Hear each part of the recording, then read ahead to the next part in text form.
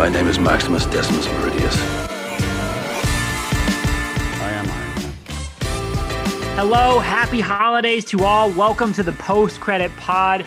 Eric Holiday party, Italiano. the Post-Credit Podcast holiday party. That is true. We're both sipping some adult beverages over here as we Brandon. cheers over what is it? Zoom, Skype? I don't even know what we're on. Zoom. Clearly, this is not my first drink. So I'm excited about it. We've got a lot of great things to talk about today. We're going to hit The Midnight Sky, George Clooney's big budget sci-fi movie coming to Netflix. We're going to talk about Eric's favorite Star Wars movie, Rogue One. And a Long movie that I love. time coming, B. We had, Yeah. So it started off as Star Wars month, turned into Star Wars 2 months. Which I love, by the way. Like, I've just had a huge grin on my face for the last 2 months. It's been great. And we've seen some nice growth thanks to Star Wars, so that's cool. But we weren't going to let this time pass and talk about pretty much all of these Star Wars films except the only one that really matters. It has been on our minds for quite a while. Eric, you are an unabashed, consistent supporter of Rogue One. I love it as well. But in honor of just sending off Mando in good fashion, we might as well hit one of both of our favorite Star Wars Some movies. might call me a Rogue One truther. Some might. The conspiracy theorists might. Yes. The tinfoil hat crowd might.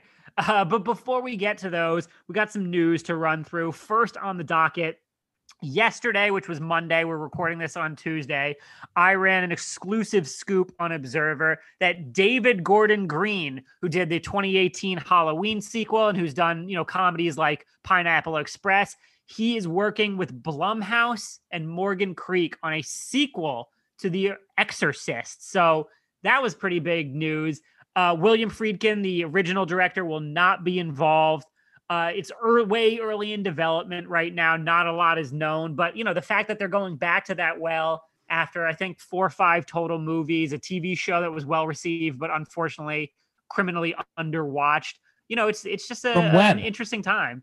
It aired on Fox relatively recently, like the last 15 years, and people really liked it. I did not watch it, but I know people really liked it. But in a little bit of like a Hannibal situation, it was like critically acclaimed, but criminally underwatched. So It was canceled perhaps before its time. But yeah, they're going back to the well. So really interesting to see how that kind of develops. For more details, you can go to observer.com and check that out. Shameless plug. Can't hate me for it though. I mean, I'm not a horror guy. I would like to expand into that world. I'm not a huge horror guy either. I feel like it's more of a group watch. Like, I'm not just gonna sit in bed and throw and just scare the shit out of myself. You know what I mean? If I'm gonna do it, I want to be with a chick or like the squad, so at least someone else is in it with me. I totally agree. That's so well said. This film to me is probably the archetype of horror films. Like, this is synonymous with the genre. So congrats to you on the scoop. Thank you, buddy. Appreciate it. I just want to, we both aren't horror guys. So let's delve into my common man lack of knowledge and your in the biz, in depth, in the know. Could you explain to me, how is it that Blumhouse, which is clearly a new thing, is involved in how do they have the rights to all of these iconic horror stories? How did they get involved? So Blumhouse is absolutely killing it as the go-to micro budget, high reward production outfit.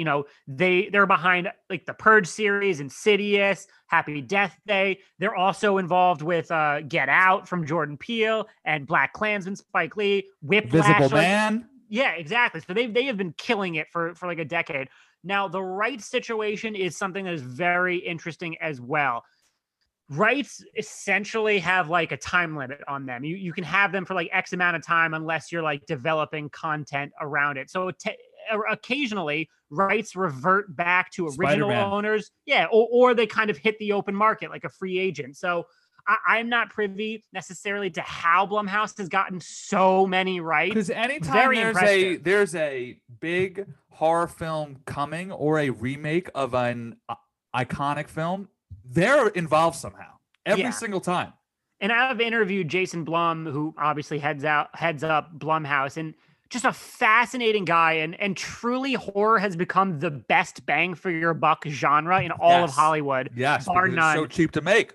Yep, and it's relatively like box office proof. There's always a high floor. I will also point out that it has the potential to grow based on word of mouth, perhaps more than any genre. You hear something is scaring the pants off of people, even if you're like us, where it's like, you're not a horror guy. It's like, fuck, I got to check that out. Yeah, exactly. It's not as reliant on opening weekend, which basically every other genre is, every other type of film. I mean, I remember Get Out, the sort of slow building drum of like, this is something different. I mean, I didn't see it until it had been out for a month and a half, but the hype was growing week in and week out. I just want to put this out there randomly, but Jordan Peele's 2 movies have grossed over 500 million worldwide on a combined budget of like 30 million. Yeah.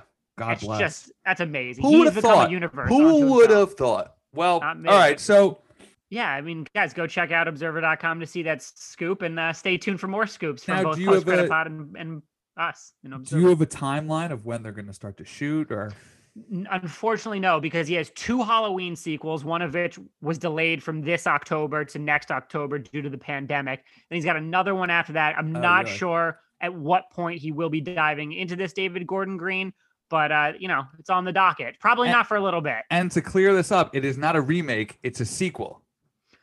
So I had originally heard remake from sources. Then I heard sequel. Right now, I think it's going to be kind of a legacy sequel, as in, a long in the making return to this iconic franchise with perhaps some original characters showing up. I don't know. I cannot confirm that. But right now I'm leaning sequel over remake. Fascinating. Okay. Sweet, man. Congrats. Hell of a way to end out the year. Thank you, buddy. I appreciate that. You're such a good hype man. What else is going on in the news, E? Book of Boba. Oh, yes. Book of Boba Fett, of course, coming December 2021, as we saw in the Mandalorian season finale post-credit scene. If you guys haven't checked out our pod breaking down the season finale, you should, because it's some really good, honestly, intelligent debate between me and Eric, and I think we come to some common ground even as we take opposing viewpoints. That was actually one of my favorite episodes. I'm not going to lie. I've spent the last few days thinking about this show. It hasn't really worn off yet. You know what? I think it's so clear that season 2 is like a massive step up from season 1, even if I wasn't in love with everything in the finale. Yeah, that's why it sticks with you. And as I said on that podcast, like I haven't spent the last few days thinking about Luke or Ahsoka. I've been thinking about Grogu and Din Djarin saying goodbye, and that is how you told a good story. So, yep. I mean that emotional scene, it was just great. But so there was speculation once we saw that, like, okay, is this going to be an offshoot of Mandalorian? I found that to be dumb. Let me cut in here. There were people thinking that Boba Fett was going to be Mando season 3 and sort of, as you and I have discussed, become a anthology series, not only in spirit, but in actual name. It was going to change up its name and have, I guess it would be like a subtitle, but yeah, the suggestion that they would spend 2 seasons building up Din Djarin to not only become a 3D full-fledged character, but to show his fucking face. To think that they would leave you at an emotional high point of, I love this guy. This is my guy. To think that they would cut that off to tell us a story about what is really an anti-hero. He's not a hero. He is based on that. He was a bad dude in the original trilogy. Based on that post-credit scene alone, this isn't going to be some Mando inspiring-esque tale. It's going to be something very different. So I guess the fault is on Disney for not making it clear what it was going to be. But if you looked at it from an objective point of view and all the money and time that has gone into building up Din Djarin, they were never going to toss him aside. Come on. You were absolutely right. 100% right. And Jon Favreau and company confirmed it. The Book of Boba Fett will be a spinoff arriving in December 2021. Production will quickly move from Boba into Mando season 3, which will come down the pipeline very quick after, likely Q1 of 2022. So we know for a fact that this isn't some switcheroo. It's just another spinoff to join Ahsoka and Rangers of the New Republic. And conceivably, all 4 shows will culminate in a big Defenders-esque crossover at some point in the future. Probably Thrawn's live action debut. Something connected to that, would you say? That's a good shout, but this struck me as a one-off. I don't think there's going to be a book of Boba Fett season 2. What if it turns into a massive hit? I think At a this one-off point- is a good idea. At but this point, unless they fuck it up, everything they put out is going to be a hit. Seriously. that's a good point. They have a really high floor. Each of them. So I personally, even though I said last week that season 2 and the finale did a lot for, as a new Star Wars fan, for me to understand sort of the hype around Boba Fett, and that's still true, but I'm not going to sit here and pretend like I am itching to go on adventure after adventure with what amounts to be a very monochromatic, black and white, not villain, but he's definitely not a hero. So I think that could work really well in terms of a Obi-Wan-esque contained tale, but I don't see Boba Fett being stretched out into 2-3 years. I definitely see what you were saying, how it could be a Defenders type buildup where they each get their own show, and then it all is like a crossover. Who knows if it's a film or perhaps a 3-part gigantic series. I mean, Disney is pretty much inventing new ways to tell large-scale stories at this point. It's the cross-platform blockbuster franchise, man. Yeah. So I guess my bottom line is, look, man, I'll take it, but I don't see them, nor do I want them to put too much weight into this character more than they have. Yeah, I mean, I'm an original trilogy fan who never once understood the hype around Boba. Great character design, for sure. Looks badass, but was a terrible character who was bad at his job and was killed easily. So never really got it. Of course, Mando season 2, I was like, well, now I get it. He's fucking badass and awesome. And I absolutely am excited to see more from him, but I do not need more than one season and then one appearance in whatever the crossover culmination event is. I just don't. I'm on record a million times, and this will come up later in our discussion today, that I want to move out of this 60-year timeline that all Star Wars stories have been set in. So, one and done with Boba, and then whatever the next development phase is, hopefully some new cool stuff. Bottom line for us is what? Excited, don't need it to be a multi-season thing. And now, do you think they delve into his past? Because they made a specific point of saying that this show is going to take place, quote, within the timeline of The Mandalorian. But considering its title, The Book of Boba Fett, you got to think that we're getting a tale of his life. If there aren't some flashbacks, especially to him clawing his way out of the Sarlacc pit, it's a missed opportunity. Or even filling the gaps between Attack of the Clones and when he next pops back up. I mean, that's an entire timeline. He does appear in the animated series a few times. Okay. A handful of times, actually. He does appear in the animated series, and he rubs me the wrong way because he's kind of this annoying, like, emo kid. But I get what they're trying to do. It's not a huge problem. I'm just like, young Boba. Gotcha. And one last thing that I point out, and I'm going to fuck up her name, Lang Meng Wan. Do you know how to say it? I don't know how to pronounce her real name, but I know Fennec. Fennec, that woman is 57 years old. Yeah, she looks absolutely phenomenal. Incredible. Good for her. That's fucking awesome. She probably is from a galaxy far, far away, looking that amazing at that age. She looks like she's 37. That's unbelievable. It's truly. All Great actress. So this is going to come out, I think, December, Christmas time, 2021. And then Mando season 3, I don't know, maybe February 22, perhaps, around that time. That makes sense, yeah. All right, next order of business, Eric. As seems to be always the case over the last 20, 30 years, MGM is once again up for sale. Now, for those of you that don't know, MGM Studios is probably most known for being the kind of distributor of the James Bond series. They obviously Rocky have other stuff as well. Yeah, they got the Rocky and Creed franchise. It's that roaring lion.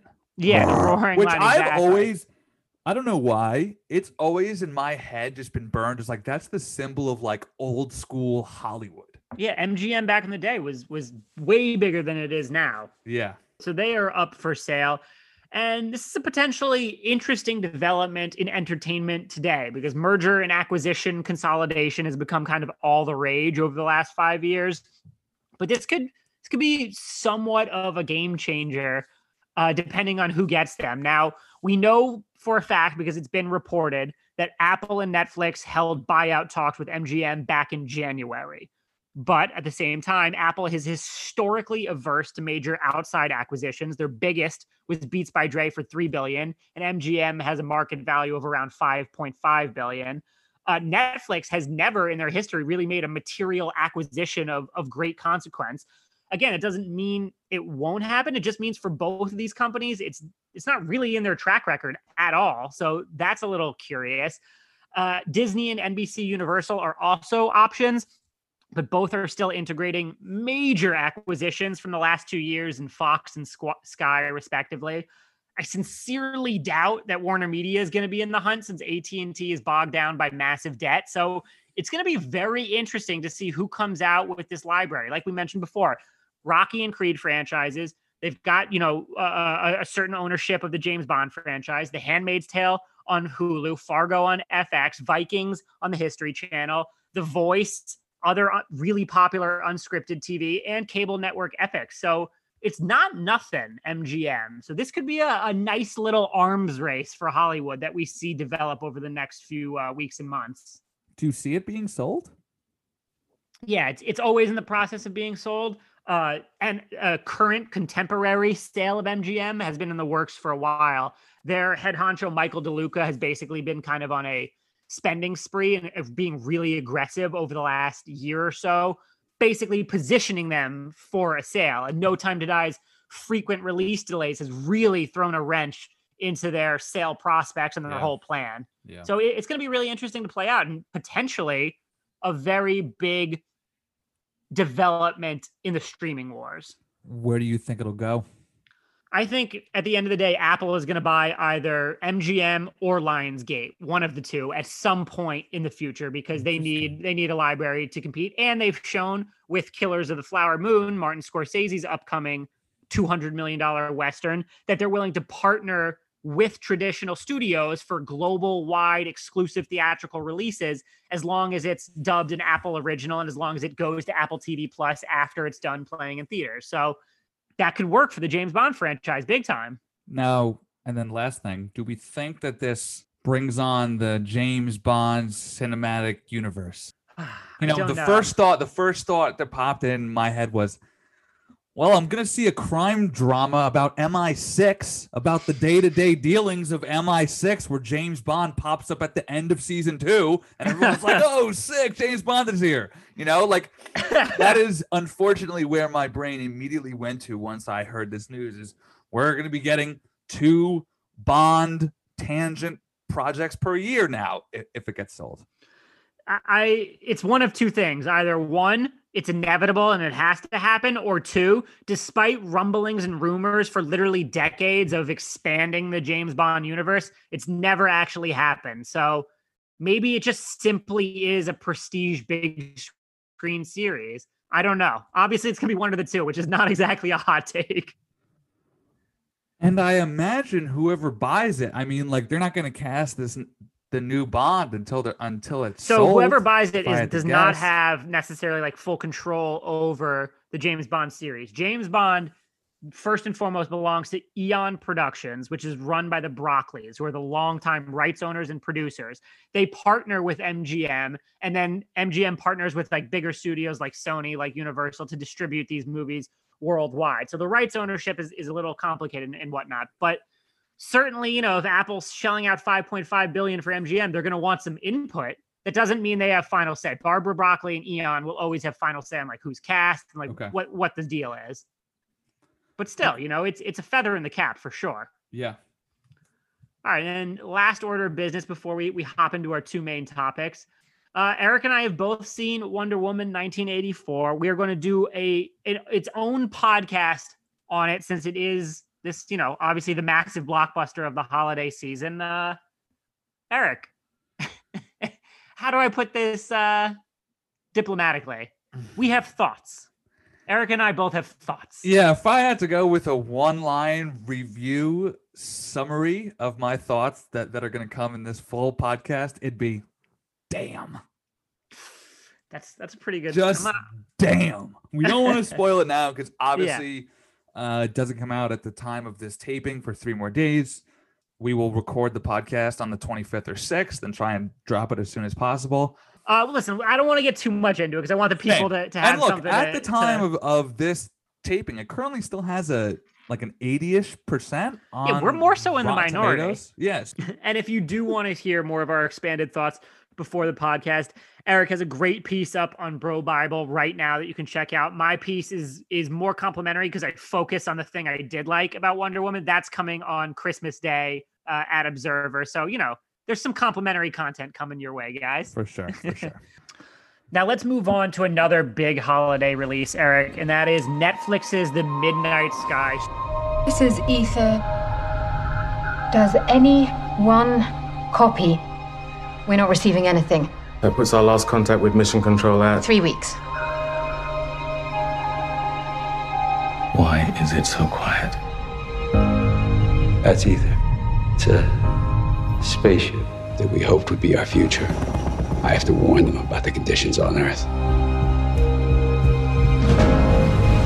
I don't know all the details. It started with a mistake. Starring and directed by George Clooney. Big budget, got some sci-fi spectacle, so kind of a big deal. And one thing I was particularly interested to note going into this film is that George Clooney, for how big of an absolute stud that man is, for how much I love him in every movie, for how much I love him as like a person, he was in need of a directorial hit because he hasn't really put out a slam dunk winner as a director since 2011's The Ides of March. Since then, it's been The Monuments Men, which was meh. I haven't even Suburbicon, seen that, which Eric, is a you bummer liked. because the cast of that film is through the roof. It's all star. It's just But a the kind of a meh reviews film. were so dire that I didn't even bother. Suburbicon was a huge flop. Suburbicon, Catch-22, I didn't think was that bad though. I don't think it was that bad. it's got a script by the Coen brothers, so that was kind of the saving grace. But I didn't love it. And then Catch-22, the miniseries on Hulu, which was big budget, was meant to kind of be this kind of big prestige programming for them, and really big Nobody shrug cared. of indifference. Yeah. Nobody cared. So, he needed a big one. Eric, you and I have slightly differing takes. Let's hear you because you're the more First, positive one. Let me say that you make a great point, right? Like it sort of goes under the radar that in the last 10 years, he's helmed 4 films. That's a pretty good output. Yet, I mean, look, since 2008, he's put out 5 films. Yeah. That's pretty standard output from a director. He's which I chugging. sort of like low-key didn't really realize. He's like a filmmaker. Right, exactly. Like I didn't realize that. And his last film, which again didn't do well, didn't get great reviews, but I watched with Suburbicon with my mom and dad and stuff, and we enjoyed it. Look, man, a very tough part for me in film critiquing, which I'm newer to than you are, is keeping my confirmation bias at bay. That's an interesting point. In the sense that when something is in my zone, like me, I am a sucker for overtly emotional, ruminative sci-fi. Yeah. Right? Grand scores, stunning scenic shots. Like that is up my alley. So when you get an A-lister like George directing, starring a film in this genre with a trailer that I thought was like, I'm like, this is my movie. Really good trailer. Its title is fucking sweet. The Midnight Sky, like everything about it was your boy. They couldn't have packaged and sold a film that I could be more hyped for, right? So I have to go into these things consciously aware of, you have to look at this from an objective point of view and ignore how much you want to like it, which is what I just did last night with Wonder Woman. I went into that thinking this is going to be fucking sweet, man. Wrong. So with this, there was a part of me that, yes, I was super, super pumped. Even keeping that in check, I thought that this was sort of a throwback to sci-fis of the late 90s, early 2000s, where they just put a bunch of big stars and sent it to space. Like, that was one of my favorite genres growing up. You see them all. But most of the movie is not set in space. Yeah, but space is more of a vibe. I don't even know what that means, but I respect it. And everyone at home, love it or hate it. Eric wrote a great review for Bro Bible that you guys should check out. We're just shameless plugging left and right. Might as well. We only started this podcast to drive clicks to our website. That's not true. Don't take that as truth, people. It's 5% true for me. Yeah. Oh, that's fine. That's fine. Five sounds low. You tell him, Eric. My bottom line point, before you give your bottom line point, and then we, get into the ins and outs of the film, is that critics and fans, we wax lyrical about the need for original, non-franchise projects with big budgets and big stars. And at the end of the day, that's what this film is. Good cast, decent writing, not great. The plot twists nor the character developments are out of this world, but it's solid. And in doing so, it at the same time feels like a Netflix film, something that I probably wouldn't go out, or I would go out and see, but that the average person probably wouldn't go out and see. So it's doing two things at once. It feels new and old at the same time. It reminded me of sci-fi from a time gone by where they would just get a bunch of famous people and spend a lot of money on going to space. And that worked for me, period, the end. Even though I am aware of its averageness, that's weirdly what I liked about it. I think your point about it feeling both like a Netflix movie and both like something you might have seen 15, 20 years ago is really cool. That's a great point that I really didn't consider. And perhaps if I rewatch it in the near future, I might feel that and appreciate it a little bit more. So I thank you for expanding my horizons a little bit, Eric, because that was a great point. Thank you. Really was my main takeaway was you wouldn't see this in theaters. Ad Astra didn't do well. And I'm sure this would have gone down the same fate. But if you think about the films that we grew up with, Event Horizon, Deep Impact, Armageddon. Throwbacks. This is of that vein. You catch this TNT, AMC, Saturday at 4:00. That's this movie, man. For sure. That's the general vibe. And I do respect that. I like that you're calling out. I also want to point out for everybody at home that this movie co-stars Felicity Jones, which is another good reason why we're pairing it with our Rogue One conversation. I didn't even think about that. Great call. Yeah, I thought that's kind of why we were doing it. There were movies of the same. It doesn't matter. Forget that. Listen, I want to start off my kind of overview with saying I did not think this was a bad movie by any stretch. I think it's a perfectly watchable movie. I do think, however, that it's mediocre and has a poorly thought out ending overall. That doesn't mean you shouldn't watch it, because I would say, hey, if you guys are on break, you're at home with your parents celebrating the holidays, this is a perfect thing to throw on at like 8:30 while you all sip some wine and are really full from Christmas dinner, like for sure. The scale of the movie, first of all, is quite beautiful and quite high level throughout, but it is not matched, in my opinion, by the dramatic kind of mechanics at hand. For those that don't know, we probably should have said this up top. The Midnight Sky essentially follows Earth as an ecological cataclysmic event is basically setting up the end of the world in the next coming few weeks. And George Clooney plays a scientist at a Arctic observatory who's trying to warn returning astronauts not to come back. And I think... And now, wait, now that you've dropped the plot, let me just say here, spoiler warning. This is your warning. We will at some point discuss the end of this film. So if you haven't seen this, skip ahead to Rogue One, because we are about to spoil. I'm glad you said that, because I had non-spoiler comments and spoiler comments in my notes for this pod. Well, let's not drop them yet. I'm just saying at this point, we are no longer liable for you being spoiled, because I have officially warned you. So to me, here in the Midnight Sky, the apocalypse has never felt as ho-hum as it does here. It's very, by the numbers, side plot point of the whole thing, which I didn't like. I would have liked to kind of feel the terror and horror and the collapse of society a little bit more. I really, really like that the film is more so about one man's regrets over missed opportunities in life than it is about the end of the world, for sure.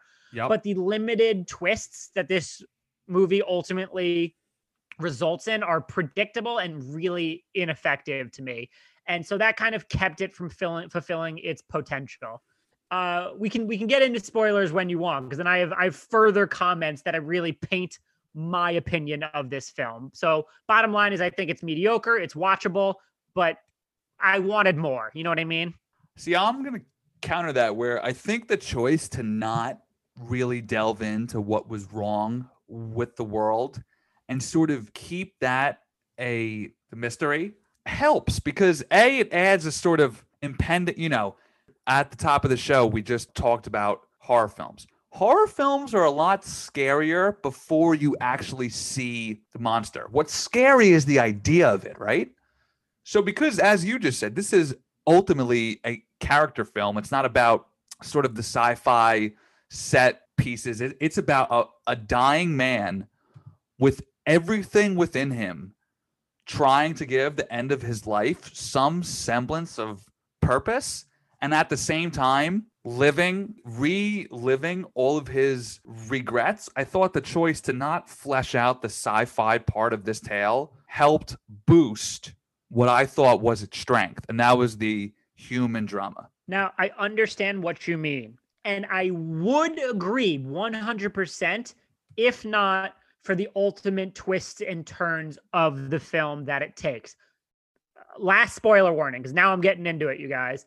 Okay, so what happens in the film is that ecological disaster is laying waste to humanity. They're all kind of fleeing underground, which is explicitly said in the movie is only a temporary solution. And George Clooney, who has terminal cancer and is going through blood transfusions to keep himself alive for a little bit longer, is going to stay at the observatory by himself because, he's a dead man walking, essentially. So he might as well stay there. While he is there, he discovers a young girl, 7, 8 years old, who has been left behind. And through flashbacks of his life, we learn that, he previously had a wife. He had a daughter. He was an absentee father completely and broke up with his wife because he's always been committed to his science first. And what he did was discover a planet, a moon of Jupiter or something like that, that could potentially support human life. And that is where the astronauts are coming home from, that expedition. So it's kind of his life's work that is happening in conjunction with the end of the world. Now, spoiler.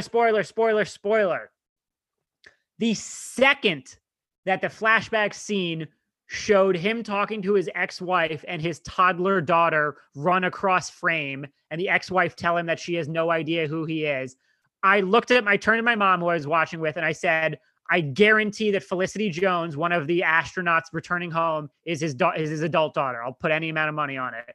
I was 100% accurate. That was extremely predictable. I'm also not a fan of the other twist, which was his harrowing journey throughout the film is to get to another observatory that has a more powerful signal that he can reach the astronauts to tell them to not come home. He brings the little girl that he discovers at his observatory with him because she's a little girl and she'll die on her own. And they have to brave the elements. They have to fight through, sinking into the ice. They have to fight through the snowstorms. They have to traverse miles and miles of Arctic land to get there. And at the end of the movie, we find out that was actually his childhood daughter, childhood Felicity Jones. And it was all in his head, a conceit that I absolutely hate, a conceit that I think is overwrought and overused in pop culture today. I understand that the little girl is a manifestation of his regret, but by revealing that she didn't exist, the emotional bond they form on this journey and the life or death stakes that we see and all the lengths he goes to protect her are completely undone. And in doing so, it becomes this ill-advised mulligan that he gets to have for being an absentee father. And I think it falls short and could have been replaced by a genuine conversation with adult Felicity Jones, who he does talk to, but doesn't really have any significant exchanges with, or any other manner of storytelling that could have perhaps accomplished the same feat. So Eric, your original point that they didn't delve into the sci-fi elements too much. I agree, that was good. If the emotional heft had actually landed, and I think because of these twists and turns, it doesn't. It undercuts a lot of the drama that we previously saw and makes you rethink the film in a more negative light. That is my opinion. Again, I want to reiterate, I still think this is a watchable movie. There's far worse movies out there. So I do agree with you that their over reliance on formulaic storytelling and tropes is a lot, right? The mute lost child, the hopeless alcoholic, the pregnant voyager. These are all tropes that we've seen and we know. So I am with you on that. I'll also complain that despite the incredible cast, outside of George, they're not really given much to do. There's thin writing, there's very thin character development. If this film does compete at the Oscars, and I very well think it could, and on the technical side, it wouldn't surprise me, given it's such a down year, I could see George flirting in the best supporting. But he's the lead here. Is he though? I mean, well, yes, he is, but he's not in it enough to what I would call a lead role. He's in almost every frame. No, he's not. He's George in Clooney, half the he movie. Is. What are you talking about? I remember being like, I haven't seen George in a while. There's a couple flashbacks and there's a couple, shifts to the space. Astronauts, but he's in the movie for like the whole time. He would definitely be put in the lead. I'd be shocked if he was put in best supporting. Interesting. Well, point being is I do think that George does some good, strong work here. I agree that he gives a haunted, exhausted performance in a very good way. He's a fucking man. I love George Clooney. Yeah, Definitely really one great. of my bro crushes. And I will agree that the ending was abrupt.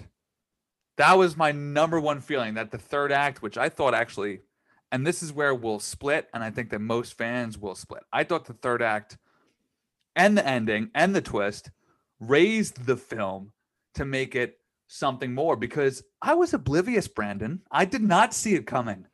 I did not, and I should have. And in hindsight, it's so obvious that I'm embarrassed, that I'm almost embarrassed that I didn't notice. But that's kind of a good thing, right? I was in the thick of it. Like I wasn't thinking about like the inner workings of the film. But to my defense, it wasn't like I was analyzing as I was watching. It was just so obvious and blatant to me. But again, fair. I've seen a bajillion movies that I'm like conditioned to see anything that's even remotely expected. That's fair. But for me, I didn't see the twist at all. And afterwards, it put everything else into place. It made it not a story of survival, but a story of regret and purpose. And that shifting focus thematically, I did like that. It is a story of regret, not about space travel. Exactly. So, and that's my shit, man. Like that is my shit. Trojan horsing some of the grandest human feelings through the guise of a journey into the unknown is my favorite thing. I love that.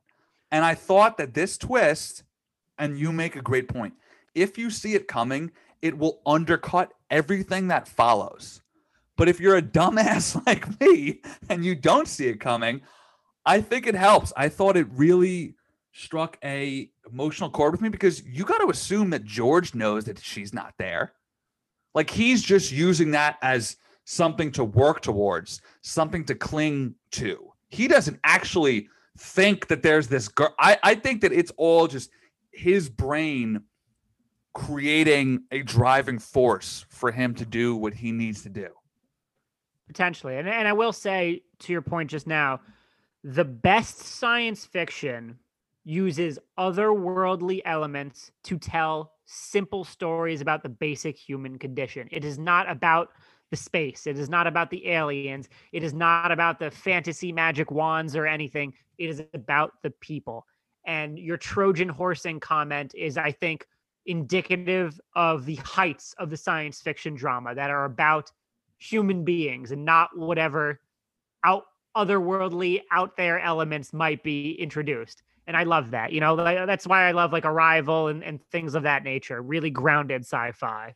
Which is what I think this kind of is. While I enjoy... It's definitely grounded, that's for sure. It's fairly sci-fi. While I enjoy that one big set piece that is pretty much status quo for every space film. You know, that sort of, oh, we got to go fix something on the ship. Oh no, it's going wrong. Like that's in every space film of all time. But that's status quo, right? Like they got to put that shit in there. And considering that this is a Netflix film, I didn't think it was half bad. I also think that the death scene of that chick on the flight was pretty gnarly. The bait and switch of her coming off the high of not just her first spacewalk, but surviving her first walk, and the adrenaline subduing, and her being like, I'm going to have a drink. No, I'm going to have 2 drinks. And then that subverting into fear and the acknowledgement that I'm about to die. That was a devastating scene. And even though it's something we've seen before, the fact that they found a way to put a new twist on it with the way that sort of the blood was used, they deserve credit for that. I didn't think like I didn't care about this character that has had 2 lines. Of course. So it really, your subversion point is a good point. It just didn't affect me emotionally. But the gross out of this pooling blood in zero gravity was very good. Very good. And you make a great point. I would have preferred them kill off one of the big stars. That would have made for a more dramatic scene. But for a underdeveloped character who we didn't care about, I thought that they did very well to wring every ounce of tension from that scene. Good gross out death. Now, speaking of character deaths, again, spoiler. The end of this film has Felicity Jones and her hubby / baby daddy, David Oluwaye. I apologize. I know I'm butchering his last name, but he's a very talented actor who's been in a million things. They have them returning to the habitable moon or planet around Jupiter to live the rest of their lives. But my thinking was here, what the fuck? 2 people, a pregnant woman, 3 people, a pregnant woman and her unborn child and her husband cannot repopulate the human race. We know that everybody on Earth is going to die. They've explicitly said that any, underground safe havens are temporary. So the movie ends basically saying that the human race ends, which was hugely depressing. And they also point out that there's nobody else out there in space, right? I can't remember that. I am not saying that the ending is good or bad in terms of this, saying the human race. A bummer. But it is certainly a bummer, and certainly that is why I texted you yesterday, partly why I would have liked a little bit more on the new planet, right, which is, first of all, just interesting sci-fi ground in and of itself. And 2, because specifically the ending says, like, everybody's fucked. We're going to go back to this planet, and they're going to have, I don't know, X amount of years before the human race is kaput. That's a choice. Yeah, I hadn't really thought about that the fact that, see, that's where you and I sort of split ways. Is I'm not thinking of a film past where the film ends. Like, I'm not concerned with where they go from here.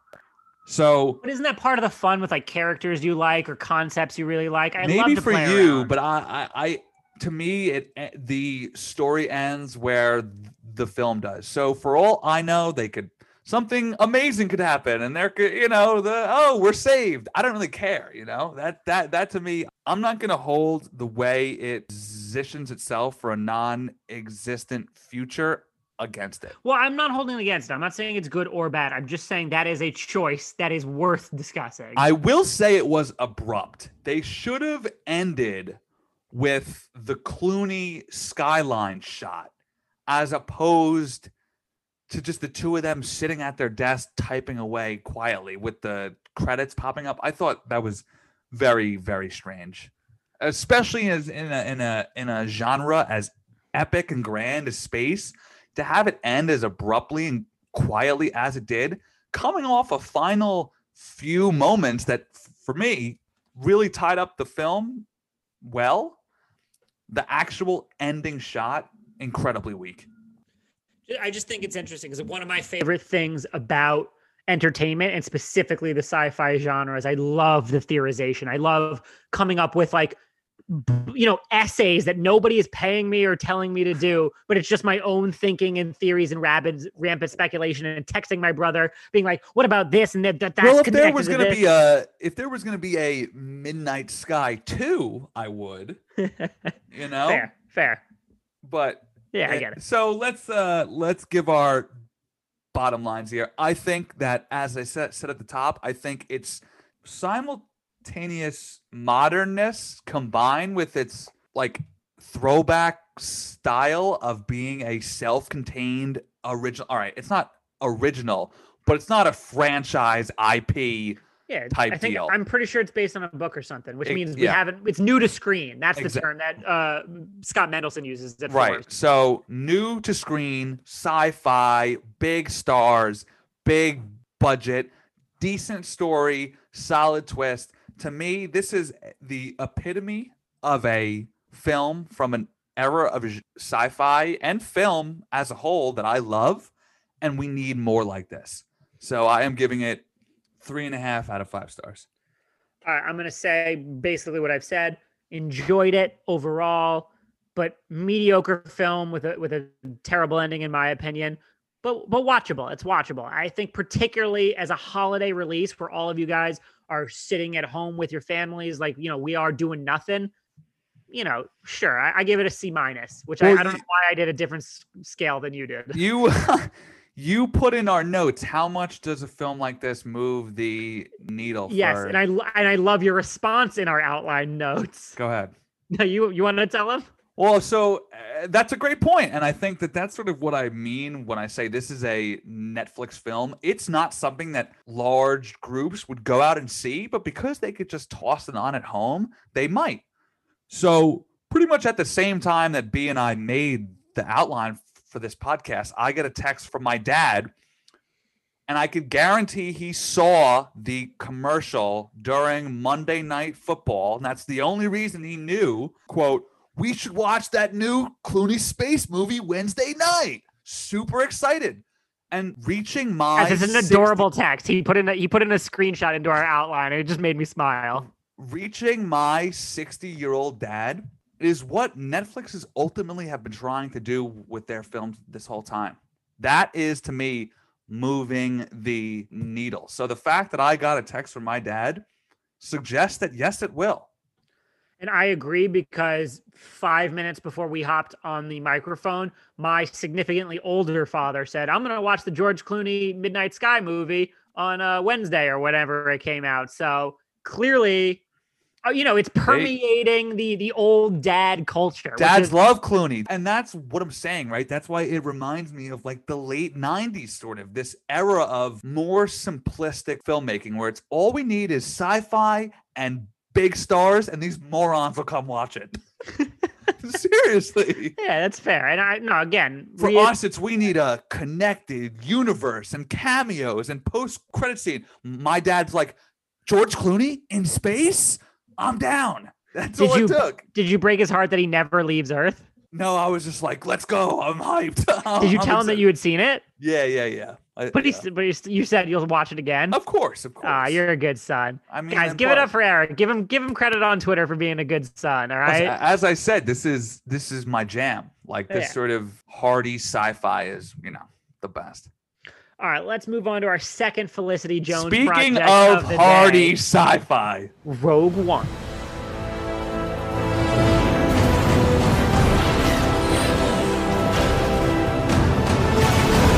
There is a 97.6% chance of failure.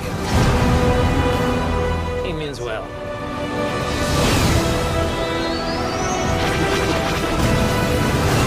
This is our chance to make a real difference.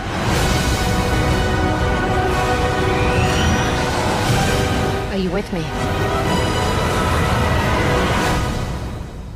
All the way. Story. We're basically concluding, bookending our 2-month-long Star Wars Rewind / Mando Palooza, which has just been a delight for me because I fucking love Star Wars. Star Wars is my Batman, which is Eric's, Star Wars. It's wow. Well said, Shakespeare. it's an inception loop of nerdiness, and I can't believe any girls agree to go on dates with us. I will tell you this, that I have not once brought up my nerd podcast on a single date. I can promise you that. I will tell you this. I have made the mistake of going too nerdy too quickly with several girls. It has cost me. It has cost me. So I'm thinking we have a little bit of a general conversation about Rogue One, and then we can jump into our patented classic awards and categories. How does that sound to you, Eric? Dude, I've been training for this my whole life. I'm glad too, because we're both pretty much united on, It's on all Rogue One. well, I wouldn't say united. When we started our Star Wars month turned into 2 months, you were on record as saying that The Force Awakens was your number one Disney Star Wars film, and through months of effort and work and blood, sweat, and tears, I've slowly started to shift your feelings about that towards Rogue One. But I will also say that I was on record as saying Force Awakens was 1A and Rogue One was 1B. So it wasn't like there was a huge gap, but you're right. Were you? Did yes. you say that? Are you sure? Yes. Yeah, Okay. 100%. Because, and you can look through the tweets before we ever started this podcast. I've always put Force Awakens and Rogue One either on the same level or like one right after another. It's always been very close for Okay. me. But Fair you enough. are the catalyst for me, like really revisiting it and being like, damn, this is better. Hell yeah. So I thought it would be helpful because we're basically about to spend the next 40 minutes talking about how much we love it, to start with the negatives first. I thought that might be helpful to kind of balance out the conversation. And for me, my negatives with Rogue One, which are hard to find, but I would say there are moments when the significant behind the scenes drama, which included essentially sidelining director Gareth Edwards for Tony Gilroy, are clear. I think there are moments where there's kind of this aimless story meandering, specifically with Bodhi and the mind-reading alien monster, and the fact that Bodhi has so many stepping stones just to get to Saw. It's a very inefficient subplot for him. I think the third act also occasionally feels a bit stitched together, which makes sense because it was absolutely completely reshot, re-edited, director changes. So I think there are just these specific pockets within the movie that feel like they either belong to a different, worse movie or aren't living up to their inherent potential. That's really it. And that's kind of a minority nitpick of like 3-4 scenes tops in the whole movie. And even that might be pushing it. So those were the negatives I could like articulate. First of all, I just looked up Tony Gilroy. What the fuck? What do you mean? Like, I didn't know that they booted Gareth Edwards for him. It was a similar situation to what happened with Phil Lord and Chris Miller on Solo. They went up to Gareth Evans and were like, hey, man, we're sidelining you. Either accept it. This is all behind the scenes. This is not official.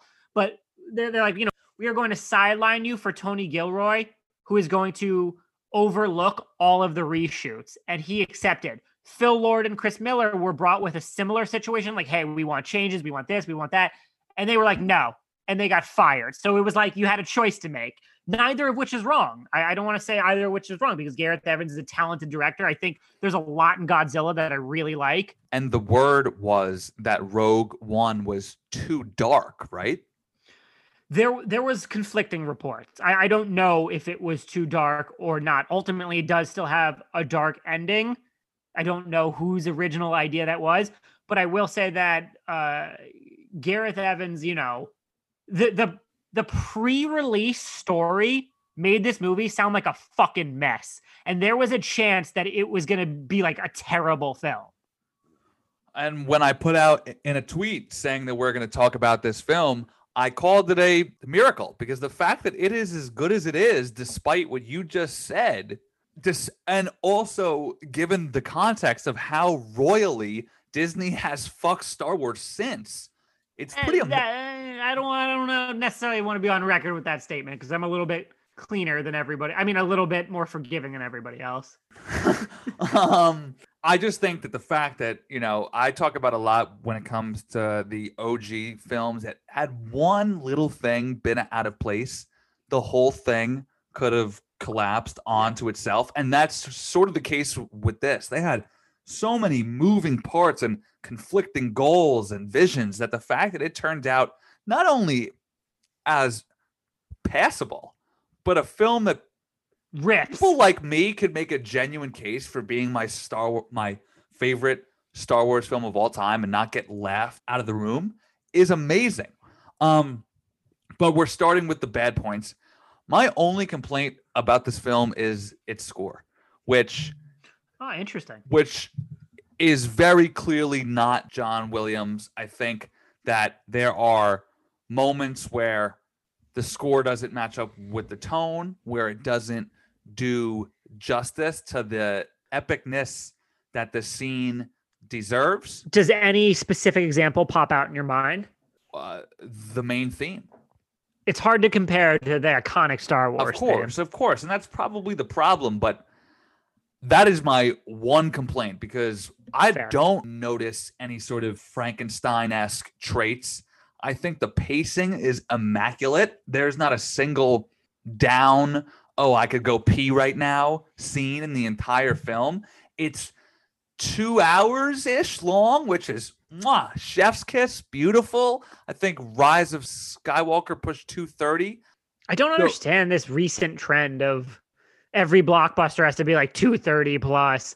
What happened to like the 90-minute, just let's just get to the meat and potatoes, because baby. They're doing so much now. We post-credit scenes and cameos and building up spin-offs and all that. So I'll get into the good next. But my one major complaint is its score. I think that it is, while it does well to differentiate itself from the main Star Wars films, because at the time, this was the first non-Skywalker Star Wars film. So they had to really go out of their way to prove that, hey, this is going to be something different. And they largely succeeded, except for its score. Yeah, this is the first spinoff, which was... That's a lot of pressure, man. That's no fucking joke. Huge pressure. And I'm still on record as saying I still think a Star Wars story anthology standalone concept can work, even if Solo was a bomb and lost $100 million. I still think in general that concept could work. Well, here's what I pointed out in our notes. Rogue One is a film about a story. Solo was a film about a character. And with a pre-established character comes audiences' opinions and feelings about him. So in a way, the new Han Solo was never going to live up to the old one. Its ceiling was built in. So that, on top of when it was released and how often Disney had put out Star Wars films at that point, there was a lot that went wrong at that time. But I agree with you to the extent that before these all came out, in theory, I was more hyped for these sort of spin-off tales. You put out a great tweet today how you would love to see an R-rated Darth Vader film where he's hunting down Jedi. Like, dude, after the Order 66, the ones who survived, like, it's never gonna happen. I know, but and I'm the guy who is always saying like, oh, can Star Wars please move out of the 60-year timeline? I'm so bored. But if they did that, which they're never gonna do, I'd pay $100 to see that in theaters. So on paper, I really like the idea. Like, look, do you know how Joker is not within the DCEU and it's its own spin-off tale? Applying that to Star Wars would have been fucking sweet. Cherry picking random moments and stories as opposed to sagas and sprawling 5-10-year tales. Micro specific Star Wars moments. That idea to me was very cool, especially after how good this was. Seriously. And I think it's a shame that has now been shuttered because of Solo. Shuttered? What do you mean? That's what they're doing now. They've since gone back to that. No, I mean, they've moved all of their Star Wars stories, concepts to Disney Plus. And I still think that a problem? I love TV. I'll probably always be a film first guy. And I think a lot of these concepts still could have worked as blockbusters. Mandalorian as a film? I'm not necessarily saying Mandalorian, but like a lot of these, Mandalorian kind of borrowed elements from James Mangold's Boba Fett. Now the Boba Fett spinoff is officially not a movie. It's a TV show. So, I just think these concepts and the concept, like we said, of a Star Wars story, anthology stories could have worked. And I want to say, one, I agree completely with what you said about the built-in ceiling about Solo. I think it's a phenomenal point that hasn't been talked about enough. And two, not a lot of Star Wars fans were necessarily clamoring for I was not. Solo. Yeah, not a lot were. I mean, he's an iconic character, but I don't think people were necessarily thinking, I want another guy taking on this iconic role. So that also hurt. Also, where I think that the choice to not cast a big star worked in Rogue One, I think that's what bit them in the ass for Solo, because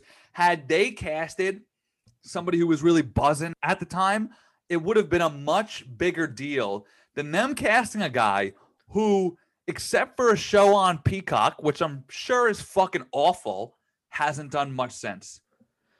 You know what? I will say I don't think it was Alden Ehrenreich's fault at all. No, I'm not saying it's his fault, but it's just saying from the point of view of the consumer. I think that's true. I think he was perfectly fine as Han Solo. Definitely not his fault. And then we're getting more niche here. I'm not even remotely saying that the general audiences have seen this. I thought he was straight up fantastic in Hail Caesar, in which he's hysterical in that movie from the Coen brothers. So, he was a guy I was certainly perfectly fine with. It just, that's a character that's hard to kind of reboot as a new other young guy. But let's get back to Rogue One. Now that we've kind of fleshed out a little bit of our negatives, let's just talk about it overall, our positives. I love that Rogue One was kind of like Star Wars, The Clone Wars and Star Wars Rebels, in that it is the best example of a filling in the gaps story in the Star Wars universe. It is so clever in its central conceit, relying on 40-year-old Star Wars history in order to tell a strikingly different story in terms of focus, narrative, tone, and timbre, and then still taking place like before New Hope, but telling an entirely different type of story. I think the film counts on its audience at least being vaguely familiar with what's to come in this saga, while at the same time delivering an extremely fresh start for Star Wars blockbusters. The original trilogy are obviously these fantastical space operas and traditional heroes' journeys with kid-friendly sensibilities and kind of straightforward action. Rogue One is a grounded, gritty, boots-on-the-ground war movie populated by decimated planets and downtrodden heroes questioning everything they've ever fought for. It is so impressive. So impressive. And one more in the Colin Cowherd style of repeating everything you say. So impressive that Rogue One could balance being a filling in the gap story in which you need to be familiar with Star Wars, while also being the first ever Star Wars film that doesn't feel like Star Wars in a good way. Well.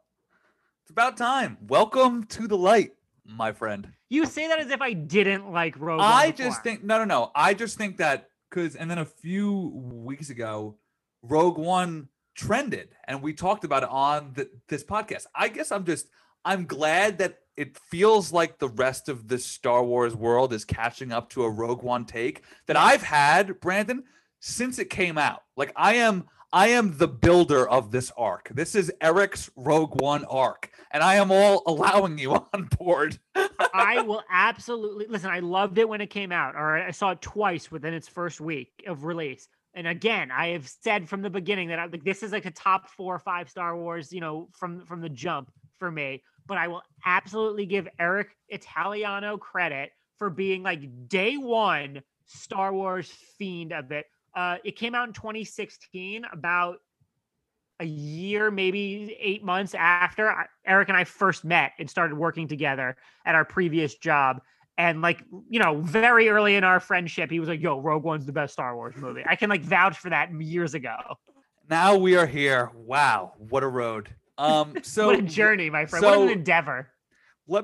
Before I get into the themes, which I think are what makes this film as strong as it is, let me get into its actual content. Content-wise, it's a war film and a spy film that's just wearing Star Wars clothes. It doesn't feel like a Star Wars film pretending to be a war film. It feels like a war film.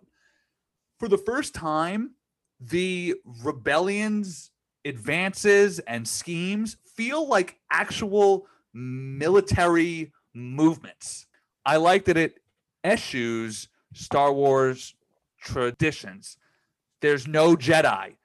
There is no opening crawl. In fact, the opening crawl is replaced by a cold open, which is unheard of. And I would like to say that the opening crawl of A New Hope is essentially the entire plot of Rogue One, which is cool. Yes, exactly. I didn't even put that together. So I think, and again, I'm trying to stick with the actual content before I get into the themes. It's probably the most gorgeous cinematography of the entire franchise, because it utilizes the gorgeous, and now this is key, the gorgeous horizon of these worlds. Whereas most of the Star Wars films, I feel like, focuses on the landscapes, Rogue One focuses on the horizons and view of the Death Star across the planet, or hovering above, or shooting down below. So I feel like its skyline shots are as stunning as I've seen in these films. I was going to say, and I still think this, Rian Johnson's The Last Jedi is probably the most visually striking Star Wars movie, but your classification of horizons versus landscapes, that's a beautiful insight, man. People need to be following Eric Italiano. This dude is bringing it over here. Thank you, man. It's, as I said, I think its choice to not cast a lead and to have its main cast be a supporting cast is brilliant. Diego Luna, Felicity Jones, Mads Mikkelsen, who I think deserves more credit for just being one of the most handsome bastards in the game. Like, this dude is... But non-traditionally handsome, which is his key. Really? You think so? I would say he was not necessarily a traditional all-American, like, you know, stout chin, good-looking guy. But he has this... I think he has this kind of foreign, dark look to him that's great. He's one handsome bastard.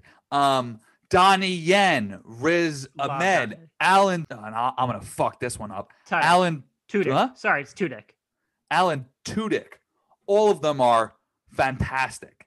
The characterizations in this film are as strong as Star Wars have ever been. Every one of these feels like a 3D fleshed out real person.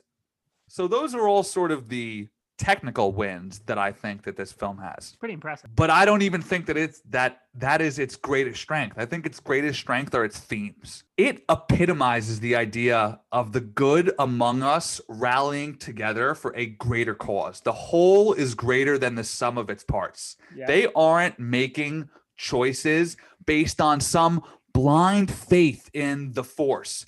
They are doing it through a combination of lifelong trauma and the knowledge of they have no choice. This is all we can do right now. And so to me, in that sense, it becomes the embodiment of the rebellion. This is what I think is this film's strongest point. For the first time, you feel like you're in the trenches with the rebels. There is something beautiful about the inevitability and the hopelessness of what they're trying to do. They are on a death march, and yet every step of the way, they become more passionate and sure of what they're doing. So bottom line, which is what I like to do on the show, I'd say it's the most human Star Wars film. And that is where its growing love comes from. Well, first of all, Eric, I think you should run for office because I'd fucking vote for you. That was a hell of a stump speech right there, sir. I think we need to put One office. Yes, I am going to run for leader of the Rogue One Truthers. I think we need a artificial round of applause edited in here by our wonderful producer Eric, based on his own speech. Yes. So I agree completely with so much of what you said. We have now said multiple times that it is a war movie, and I love that it's this expansion of the genre in much the same way that the superhero lane is co-opting other genres. You know, like Logan is a neo-Western, Deadpool is a raunchy action comedy, Joker is a psychological character story. Rogue One did that for Star Wars. And to your point that you just said, this hopeless death march, it makes A New Hope even better than it already was because we now know the legwork and sacrifice involved in setting up the rebellion that then goes on to bigger and greater things. So that in itself, to retroactively make a 40-year-old piece of art even better than it already was, I can't think of a single other example of something even remotely comparable. Can you?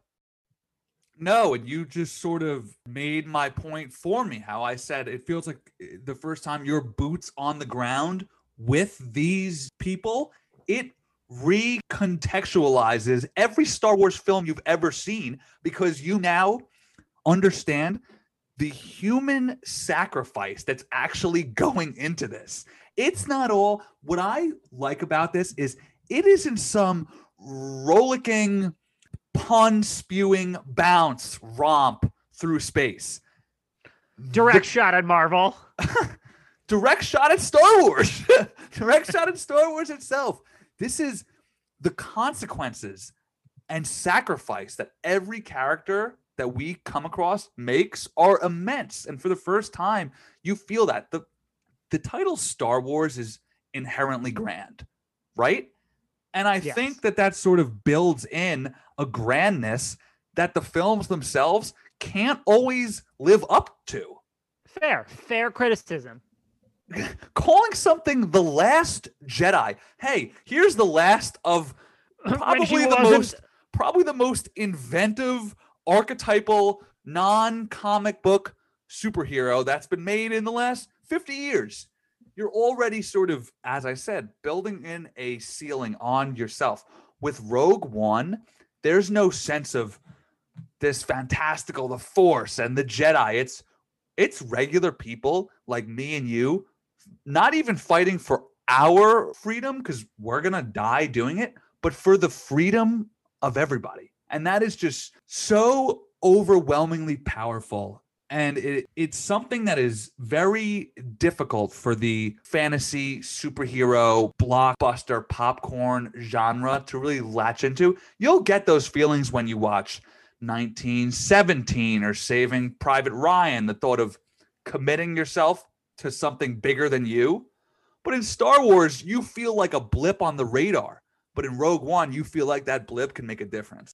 The sacrifices and consequences are integral to Rogue One's success. It absolutely, unequivocally, indisputably benefits from a specifically finite storyline. Even though every character kind of, I don't know necessarily if they always get fully fleshed out, but they certainly do enough where I am superly satisfied. The fact that they all have this emotional ending that is so darker than your average Star Wars storyline is really important. It sets it apart from every other Star Wars film that's come before. And to your point, basically every other major franchise film out there. It is a finite, definitive conclusion. I don't necessarily think Rogue One's perfect because I don't really think any movie's perfect, but it is so much freer than its compatriots in the genre that you can love the adventure, every part of it, without being bogged down by expectations and established mythology, which is arguably the undoing of the sequel trilogy. Now let me cut in here. You make a great point about established mythology. It is no coincidence that both Rogue One and The Mandalorian are both widely beloved, and B, both treat the Jedi as more of a distant rumor than this actual omnipotent force, which they tend to be when they pop up. And I think that the connection between those two, whereas the Jedi are more of something that's out there than something that's winning these battles for us, help. I love the Jedi and I love the Force. I'm going to get to that more when we get to awards and categories, because that is ultimately kind of my central hook into this universe. But what I will agree with, and you know, I'm on record as not being quite as hyped on The Mandalorian as everyone else, even though I'm a fan, is that Rogue One seamlessly fits into the greater Star Wars timeline while also importantly and crucially existing perfectly well as a standalone movie that crosses Star Wars with like Butch Cassidy, this kind of doomed but honorable, noble journey. And I think that is its greatest strength embedded within its genre expansion of what Star Wars can be. You just brought up the Star Wars timeline, and that leads me into a point that I want to make about the character of Chiro and how I think that that's such an awesome portrayal of the faith in the Force in that time, where I want to ask you, do you think that he was a Jedi and now he's in hiding? Because that is sort of the vibe that I get, and that is what I really like. No, I don't think that at all. And I actually think that would be counter to his character. And I'm going to touch on this more so when we get into our awards and categories, but he is a man devoted to an ideal, and he draws strength from that devotion and belief. And I think that is what makes his character similar to when everyone was saying Tyrion Lannister is a secret Targaryen. I'm like, no, that undercuts his entire character's depth Pathos, and pathos and significance. So that is something that I feel strongly about. Though I think it's a fair question to ask. Now, let me say this, since I feel like I've spent much of my time talking about how I think this improves our point of view of the Star Wars good guys. Let me speak on how much I think it did for the bad guys as well. The Empire and the Death Star are truly terrifying here, as opposed to, and while the term red shirt is A, not for bad guys, and B, from Star Trek, I've always felt that the Empire can feel like sort of just red shirt bad guys. They're more of the idea of doing bad than actually doing bad, if that makes sense. While I love the original trilogy, and I'll probably disagree with your overarching point that is coming, that is a fantastic encapsulation of the failure of blockbuster bad guys in this series. And I just want to applaud you, because that was a great comparison and analogy right there, like genuinely. So thank you, Brandon. So that's my point, that for the first time, and actually we just saw this last week in the Mando finale with that pilot being truly despicable. And then in the episode before that, with that scene with Bill Burr, when they really showed us that these Empire pawns have agency in the atrocities that they're carrying out. Rogue One elevates the Empire and the Death Star to, as I just said, run-of-the-mill red shirt bad guys to what truly feels like what you say, space Nazi. And I want to say just quickly before you move on to your point, I think Ben Mendelsohn, who is just great in everything, he's never turned in a bad performance that I've seen. His Orson Krennic shows you how cringeworthy terrible these human beings are, genuinely. Like, they're completely and utterly ethical lists. Exactly. So I think that Rogue One just does a long way in. While it humanizes and weighs down our heroes, it does so for the villains too. Yeah. And I think it's impossible to not build on what you're saying by pointing out the obvious, that it fixes a 30+ year plot hole, which is the exhaust port in the Death Star, which everyone's like, why would you build such a super weapon with such an obvious weakness? And it turns it into a story strength, in my opinion, that Galen Erso smuggled it in there secretly in order to give the rebellion an opportunity to destroy this super weapon that he was forced to build. And not did it just fix that glaring 40-year-old plot hole, but it did so in a thrilling manner. That third act, that last hour, is as pound for pound as good as Star Wars gets, because you're at the same time going through the on the ground race against the clock with our Rogue One team, how they're trying to advance and get the plans.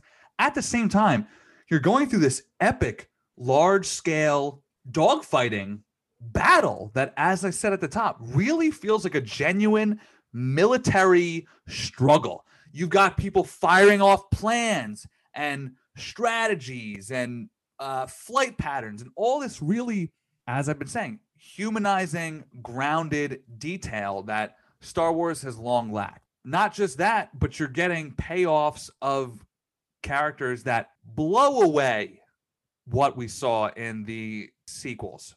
Point one, I think the death of K2SO is more earned and dramatically rewarding than anything we saw in chapters 7 through 9. And we're talking about a fucking droid.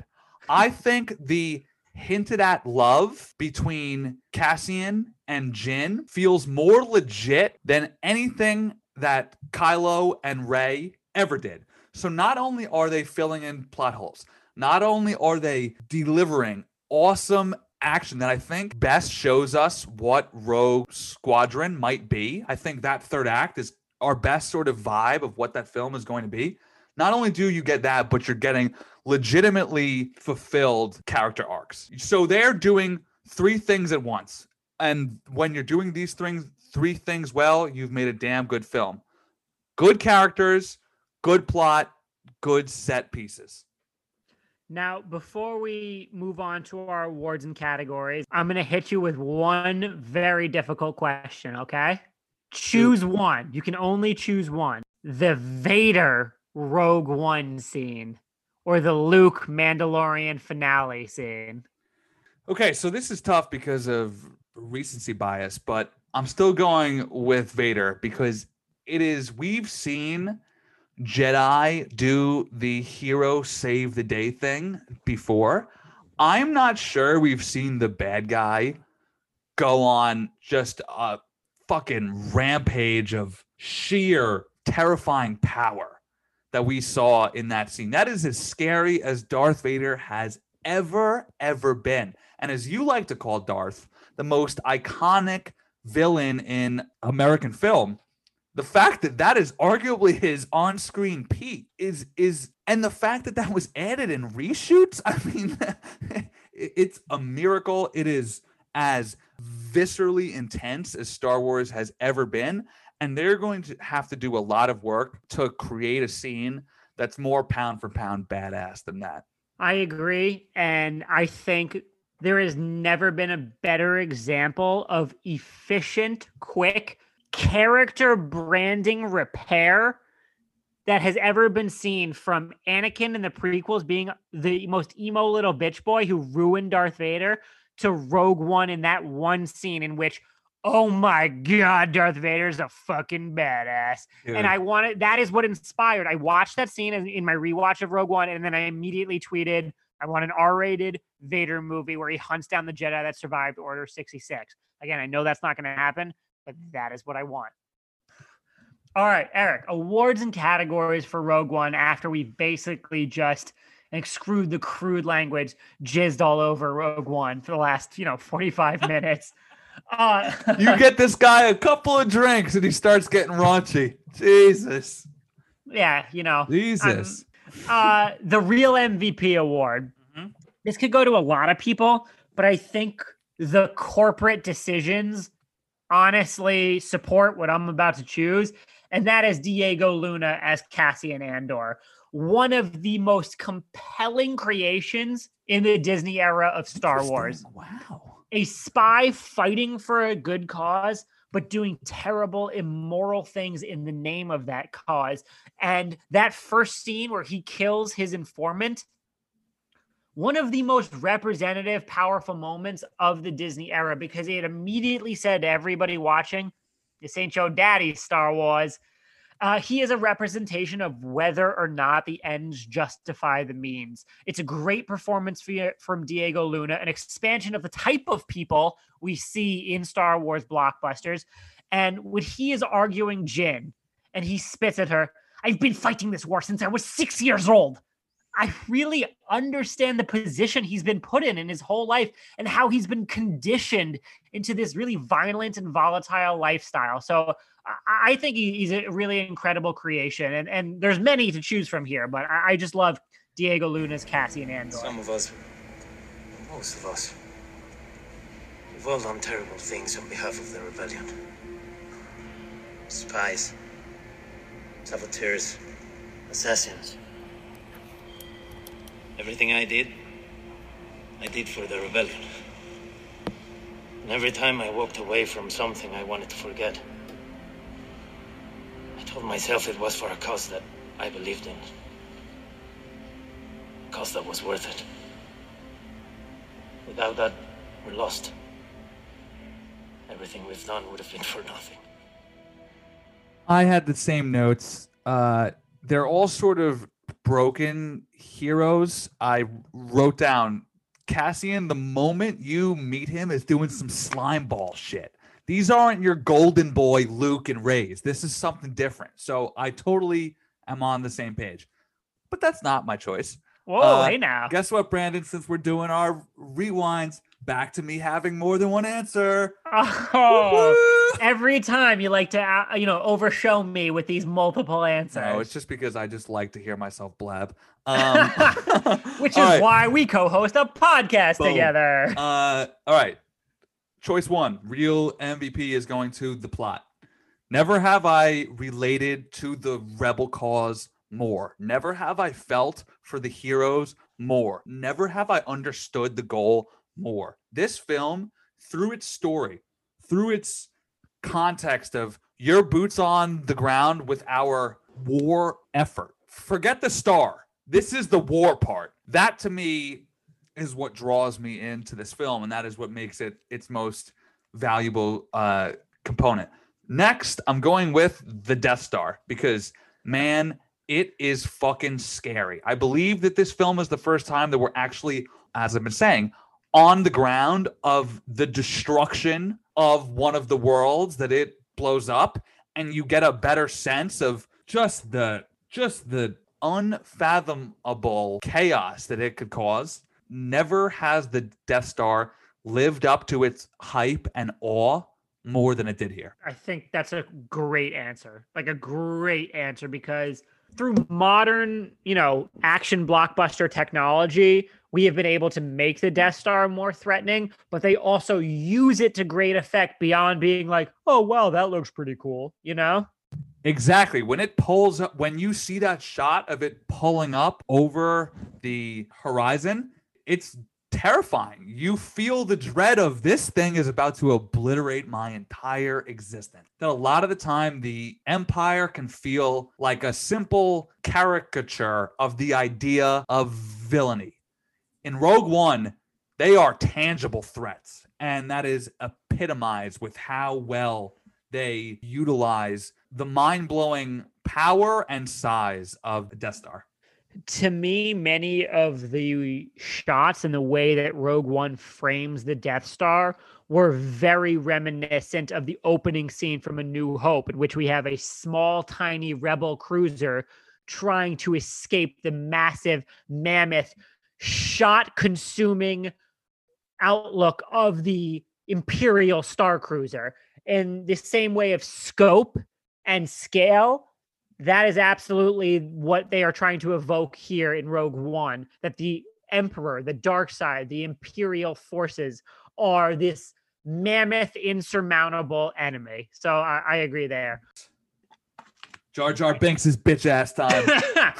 Substituting for the Jared Leto Award for worst performance, because this is keeping with our Star Wars tradition, the Jar Jar Binks Award for worst performance. For me, this has to go to the CGI on Grand Moff Tarkin. You're such a baby. No, because that is the worst element of the acting of Rogue One. I'm not a guy who cares about the CGI or de-aging technology. I'm not a guy who's ever said, wow, that really took me out of everything. But here, it is so clear that the uncanny valley is still very much alive and real. And I would also say that Mandalorian Luke season finale appearance was also wonky CGI. Yes, and have you seen the clips of the deep fakes compared to what Disney did? No, but I also hate deepfake technology, so I don't want to. Okay, fair enough, because same. Okay, so for me, I'm going to say, look, I suppose since it's Star Wars and it's inherently supposed to be absurd, it's passable. But who the fuck gave Forrest Whitaker an Oscar? Seriously, what were they doing? Who do I have to write a strongly worded letter to because it's egregious. So, he's awful in this. I think Forrest Whitaker is overall a good actor. I think he is very clearly, very obviously the worst on-screen element of this movie by far. It's so bad. Nobody gave him notes. Like, all right, I don't need to go into the depths of what is probably widely considered to be a weak character. Next, I said this at the top, the score, not great. But again, these are nitpicks. Fair. All right. The Han Solo Award for best performance from a non-Force user. It seems like you want to go first. I've got 2.5. Ooh, okay. Then definitely go first because I got 1. All right, first, K2SO. Similar to how we talked about TARS and Interstellar, a robot with a sarcastic sense of humor just works for me, man. I'm K2SO. I'm a reprogrammed Imperial droid. I remember you. I see the Council is sending you with us to Jeddah. Apparently so. That is a bad idea. I think so, and so does Cat. You're letting her keep it. Would you like to know the probability of her using it against you? It's high. It just works. I don't know why, but I enjoy it, and he's hilarious in this. And then next, I'm going with Galen Erso because he literally, as he says, he's like, I could have killed myself, but then they would have just gone on to do the work without me. So what I did instead was commit myself wholly to being an integral part of this so I could build in a fatal flaw. And without him and without his genuine sense of morality, Star Wars, like the rebellion, stands no chance. Like he is the literal. He could perhaps be, except for like Luke, like the overall Star Wars MVP. You're right, but I just want to crucial. point out this was like a 40 years later retcon. I do want to point that out because but I'm saying within the context of the universe, not the real world, within the context of the galaxy. I know, but what about the context in which how we consume these films for like decades before this came? But it wasn't decades for me. That is where we differ. You have this sort of built up idea of what it should be, where I just take it for what it is. Not what it should be, but I think it's important to note the context in which we did absorb it culturally. I think that is worth merit and value in terms of the conversation. In the case of if this was the chicken and the egg, except the plot hole and the character, the plot hole did come first. So I will give you that. And you also just kind of warped my brain with that one. That was a good one. Thank you, pal. That was a nice bong hit sentence. And I'm not done. This isn't my answer, but I feel like we need to talk about Chiro at some point.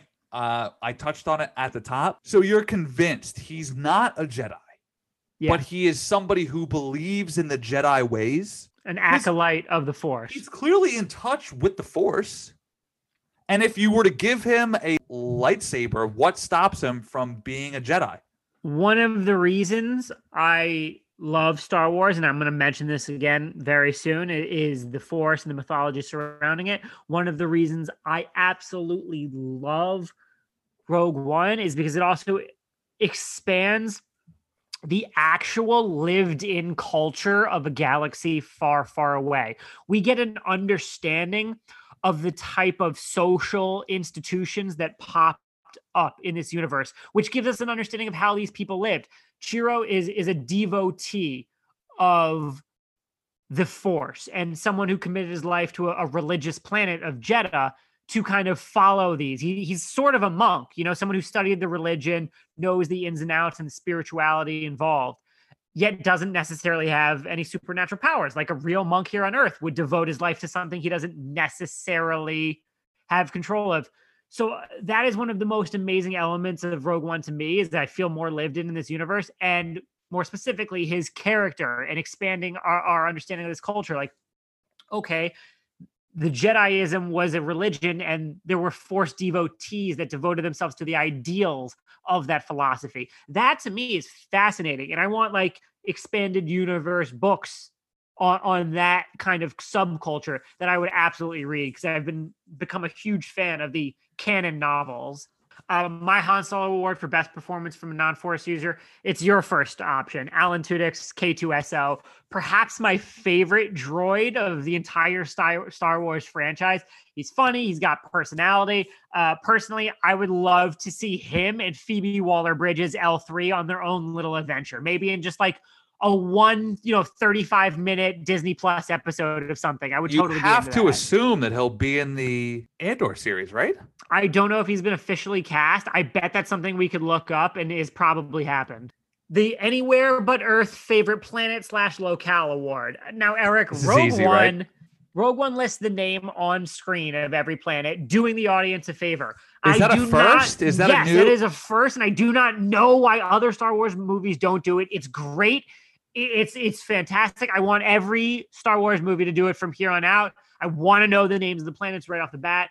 For me, it's easily hands down Jeddah.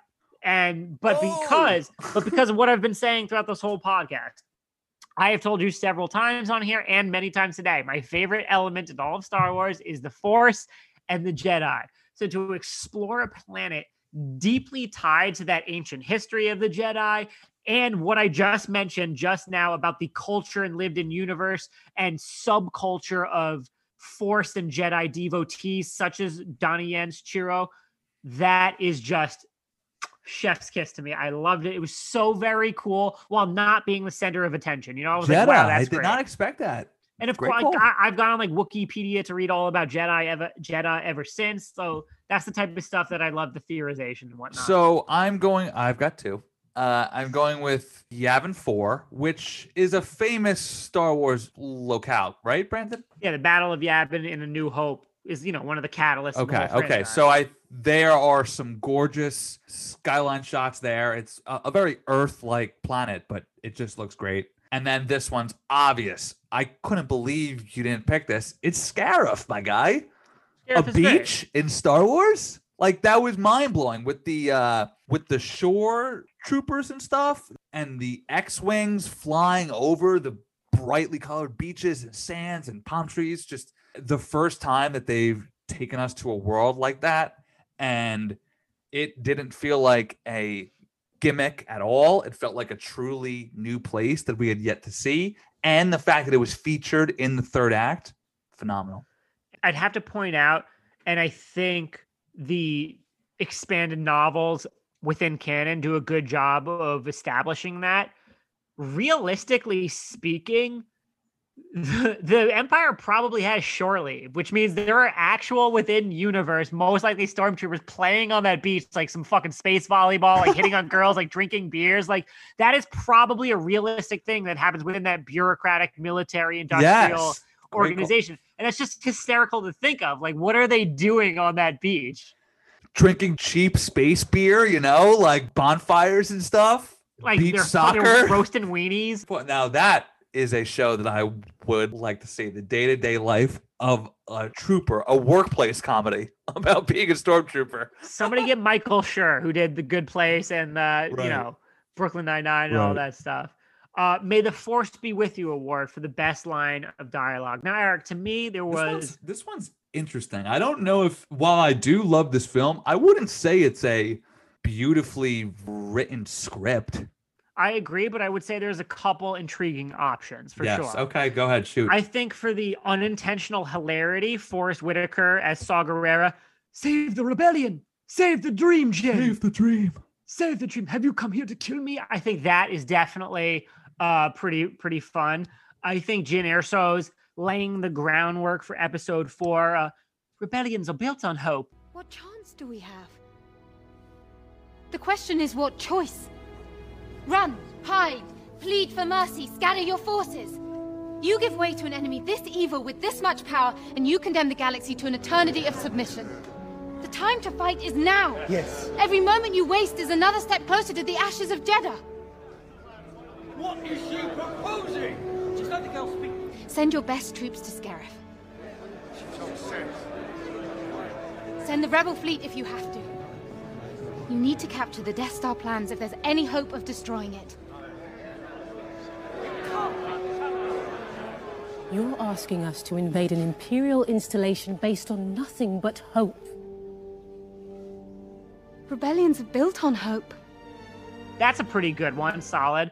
But the best. Both the of best hers. the best. Both when she does her speech at the base, and then when she does her speech to the Rogue One crew when they're going to land, when she's like, they have no idea we're coming. They have no reason to expect us. If we can make it to the ground, we'll take the next chance and the next, on and on until we win or the chances are spent.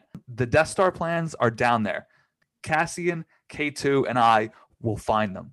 We'll find a way to find them.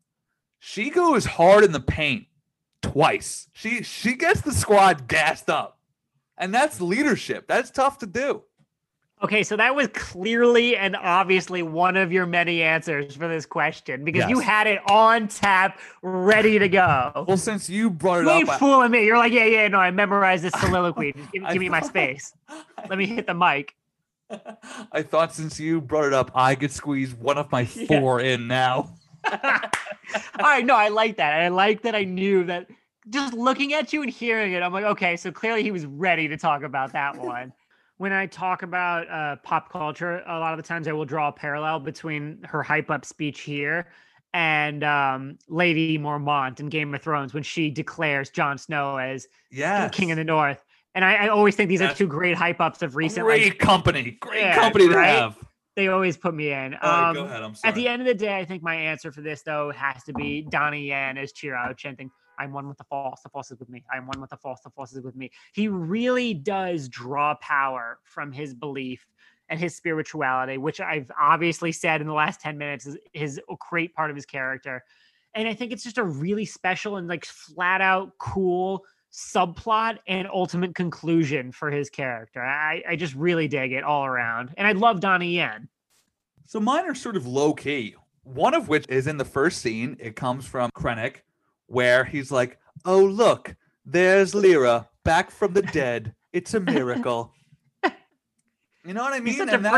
And that's what I'm saying, where for the first time, I feel like these villains are fleshed out. Like, he's just not being a bad guy. Hey, I'm here to kill you. He's like, oh, I'm going to be a sarcastic prick whilst catching you in your lie. He's poor man's Hans Landa from Inglourious Basterds. Yes, great comp. And then next, I'm going with one from our boy Darth. Be careful not to choke on your aspirations, director. You don't like that one? I hate that line. It's so cheesy, such a dad joke.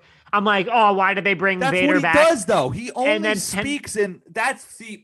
There's no other dad jokes. No, but he only sort of speaks in these sort of one-liners every time I've seen him. That is his MO. And none of them are terrible dad jokes. They're more intimidating, natural, organic dialogue. Here, at this point in the movie, in theaters, the first time I saw it, I'm like, oh, why'd they bring him back? This is like they're terrible, ruining his legacy again. And then, of course, 10 minutes later, I was like, oh, wait, never mind. This was the best thing they've ever done. Oh, we are about to diverge then quickly. Okay, and then next I have, as I just said, I think that both of Jin's sort of hype up halftime speeches worked. But to boil down to a line, she says, what chance do we have? The question is, what choice? And that's the rebellion right there. Like, fuck, like, do I want to fight in this giant galactic war? Not really. but they're going to evaporate my entire planet if I don't. And that is the epitome of Star Wars. And that's what this film does well. We have some good choices to that. I feel like we're bringing our A game. All right, next. Let's do it. Rewind that real quick award. I mean, for me, there was just one scene. Darth Vader. Okay, so I don't have any other explanation. I had Darth, but I subverted that. I think everything with Darth, where like that first shot of him where the back to tank drains and you get that quick glimpse of like the water at like starting to come down past his eyes, and you see how he's just sort of a shell of that was awesome person with no arms and disgustingly burned. You really get the sense that this man is a monster that is like coming out of his, when he's not out doing evil shit, he just sits in that tank and just clings on for dear life. Like that's what he does, you know? So I thought that everything, his two scenes, both watching him like come out of that tank and showing the grotesque side behind who Darth is into him talking to Krennic, and then of course that final beast mode scene are just all probably this film's not best scenes, but when you think of Rogue One, that is what you think of. Well, I don't like the dad joke with Krennic. You're absolutely right that the Bacta scene did a great job of putting him into this monster. He is a grotesque killing creature that you need to fear, and that does a long way. It also shows that he's constantly in pain and agony, which only adds to his psychosis. To put this in the Jedi Temple Award. So that I just had this. Well, I think that makes perfect sense. It's a perfect answer. I would say, yeah, I mean, it's great. I would say my answer is conceptual. Don't be afraid to tell finite stories. Killing everyone at the end works great. It's emotional. It's definitive. It's not setting up any sequels. It just is the end of its story. It is a proper conclusion that makes Rogue One a really, really, really effective standalone spinoff movie, and really effective as the first ever standalone spinoff movie. Great answer. That is a great answer. I did not see that coming, because usually you use these for on-screen things.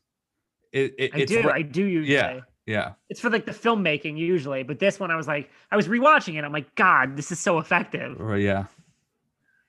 The Rebel Alliance Award for the best hero moment. Very underratedly, I'm going with the rebel soldier who realizes Darth Vader's about to gut him, and he just starts screaming, "Take it! Take it!" to his fellow soldiers for them to get the Death Star plans and just get the fuck out of Dodge. So I'm going with the entire third act. I went real micro. You went real macro. Every single one of them dies in a glorious way. But if I had to boil down one, it would be the shot of the Imperial cruiser slowly. This is the one scene that I think the score is strong. The Imperial cruiser slowly crashing through the shield as Jyn and Cassian kill Krennic and send off the plans. It shows the large-scale impact that this small-scale group had. Rogue One, may the Force be with you. I like that. I like that a lot.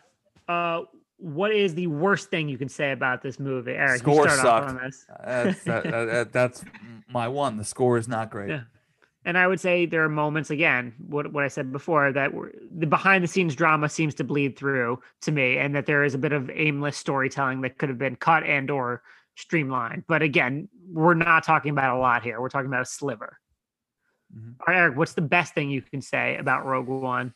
So usually this is where I will sort of give my overarching, ruminative, very wordy breakdown of why I love this film. Here, this is not the case because I've spent the entire podcast doing that. I'll just say this. I've said it before. I'll say it again until they change my mind. And I think in and of itself, it is a very powerful thing to say. B, this is the best Star Wars film of all time. Of all time. I like that for you, and I'm glad that you found Star Wars enjoyment that I have had since I was 4 years old. And I get why you would say this, but I just can't agree. That is, I don't know if I could make the point more concise than that. Look, in the grand scheme of film as a medium, of course this comes nowhere close to the first three. But is it my favorite? And is it the first time that I've said this on this podcast 10,000 times? And it's probably why we're here right now. This is the first time that I understood the Star Wars magic. Period. The end. And for that, Rogue One for me is always going to carry tons of weight. Tons. It wasn't until powerful. Mando season 1, episode 8 that I felt that way. So I felt it. And then season 2 has just been one straight to the neck dose of it. But yeah, Rogue One, best GOAT Star Wars film. I do respect that. I think my answer is that largely unencumbered by the expectations and lore and mythology of the saga films, Rogue One is free to not feel like a Star Wars film in a good way. That's probably my one baseline takeaway, best thing I can say about it. Eric, if you catch this on cable, are you watching? I'm going to say no for you. I thought about this one because it's an obvious yes, but I've thought about have I ever actually seen it on cable? And I believe if I have, it would have been on TNT, but it's not on a lot. But if I and this lovely film ever cross paths, you could bet your ass I am parking my ass on that couch and watching. I agree completely. And that's an obvious answer. Yes, I'm watching. All right, last category, and we'll get you guys out of here. Stuff we think is cool that needs mentioning. Eric, for the first time in the history of Post Credit Pod, I bet I have more answers than you. Good, because mine were all just going to ask you stuff. All right. Because I wanted you to explain why them naming themselves Rogue One is a big deal. So this takes place before A New Hope. And what we learn in A New Hope is that Luke Skywalker's fighter squadron squad is called Rogue Squadron. They're the guys who do the missile run on the Death Star in A New Hope. Now we know retroactively that they named it in honor of the Rogue One spies and pilots and everyone who died, getting them this vital information that basically gave birth and established the rebellion as a real force. So I think that's a retroactively really cool way of honoring that name that didn't necessarily have that significance before. And also the 1998 N64 game Rogue Squadron was dope. Do you think the Rogue Squadron film is going to have tie-ins to Rogue One? Potentially. Wow. All right, I have 5 quick fun facts / trivia that I thought were cool. One, a lot of people know, but it's worth mentioning again. There's unused footage from A New Hope featuring Red Leader and Gold Leader in a lot of the dogfights used in Rogue One, especially in that third act, which I think is cool that there's clips of, a 40-year-old movie in there. Number 2, Galen Erso was modeled after J. Robert Oppenheimer, who obviously led the Manhattan Project and was on record as regretting the nuclear bomb that he created. So I thought that was a really cool kind of real-life parallel that made it understandable. Number 3, it was Donnie Yen's idea to make Churro blind. I think that just added just a really cool kind of little thing about him. Okay, yeah, I see it. Number 4, this is one that's known, but it's worth mentioning here again. The TIE Fighter sound effect, that epic whooshing sound. Yes, tell me. It is a mix between a slowed down African elephant call and the sound of cars on wet pavement. Wow, I've always been curious. Yeah, so I mean, it's relatively known out there, but because we've talked about it so much, I thought it was worth mentioning, especially because it's used in great effect here. Dude, I've always wanted. I've always said, how did they? And the fact that they invented a sound like that just speaks to all the little things that went well. And maybe deep fun fact: the guy who was handling the sound for Star Wars, I can't remember his name off the top of my head, but he recorded that sound to use for a blaster or a weapon. And the only reason he put it with the TIE fighters is because he had to just present something to his bosses and he was planning on changing it later. So it wasn't even intentional. And that sound with the TIE fighters, everyone in the whole building, he said, went fucking nuts. And he was he wasn't even planning it. And that is how it ended up. They were like, this is the best thing we have. Oh my God. And so they kept it because of an accident. That is what you call a fun fact. Yeah. Seriously. And then this is the last one, and it's deep cut nerdy, but Cassian Andor mentions the Guardian of the Wills when he's speaking to Jyn on Jedha. Now, I knew this before. I read it in a nerdy Star Wars book written by Chris Taylor. I can't remember the name, but everyone should read that book if they're into it. The original working title of George Lucas, his manuscript for Star Wars, was The Star Wars from the Journal of the Wills.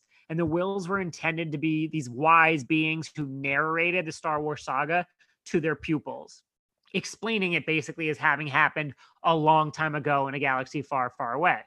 Now, obviously, so that's interesting. But obviously that flashback structure was ultimately scrapped.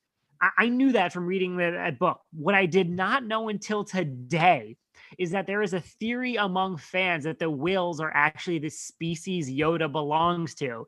And I just thought that would make such a ton of sense and be this very cool, like last minute full circle connection if they introduced that through Grogu in Mandalorian. That would be very fucking cool. Oh like my that's God. like a deep cut 40, Wow. 50 year, like full circle moment. I just thought that was awesome. And I didn't know So you about didn't that. just come with Rogue One stuff that we thought is cool. You just came with Star Wars stuff that we thought that we think is cool.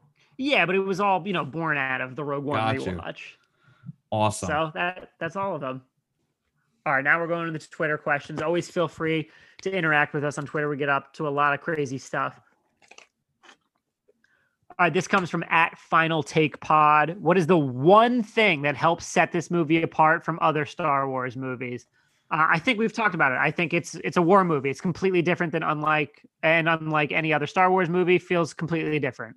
Yeah, as I've said, I think it really puts you in the shoes of what it means to be a rebel and the sort of human sacrifice that goes into the grandioseness of Star Wars is perhaps clear for the first time. This one comes from @John Guiffre. Sorry if I'm mispronouncing Yeah. that. Yeah, Is it's a Rogue tough One so good that it makes A New Hope an even better movie? I obviously think A New Hope is already better because I like the original trilogy. I think it absolutely does make a great movie even better because it fixes a major plot hole. It leads directly into it just days in advance. It lays the thematic groundwork. I absolutely thought it was the best example of filling in the gap storytelling. Same. That's it. Same here. All right, last question. Anytime it has to do with the OG3, I defer to you. Yeah, but you can still have your own opinions. Yeah, but I don't have that sort of revere for A New Hope that you might. That's fair. All right, last question comes from @ZeroSmokingMan2. Will the prequels to this be as awesome? Well, the prequels to Rogue One would be Cassian prequel series. films. Oh, that makes more sense. I don't know. I don't know either, to be honest with you. He was a cool character, but he wasn't someone who was like, oh, I want to know more about his life. That said, if it takes on the same tone that A, he had in this film, and B, of the film itself, as a more grounded in the trenches, do whatever you have to do. No cost spared. This man is willing to do what he needs to do to get the job done. So if they continue that tone, I think it could be a very sort of grimy, behind enemy lines type show. One thing I am worried about is that in September, Toby Haynes replaced Tony Gilroy as director on the Andor series. So that's yet another example of some behind-the-scenes shakeups. That doesn't always mean anything, but Right. Tony Gilroy did the reshoots for Rogue One. So Right. All right. Is there anything else? No, All right. that concludes our longest podcast ever. All right, y'all. We will talk to you either Friday or maybe over the weekend. If Wonder you're Woman and free, Tenet. I'm down. Yeah, I'm Jewish, man. I don't celebrate Christmas. Oh, that's right. You aren't doing anything this weekend. Perfect. Well, I actually am because I do kind of celebrate like the cultural Christmas. But yeah, I got time. All right, sweet. And leave us a review, please. Follow us at PostCredPod. Happy holidays to y'all. Enjoy finally the oncoming stream of content that we've got coming. We've got Soul as well. By my count, we have 3 giant films that come out in the next 3 days. The Midnight Sky, Wonder Woman, and Soul. And that's as good as we've had it perhaps all year. So enjoy. All right, y'all. Cheers. My name is Maximus Decimus Meridius.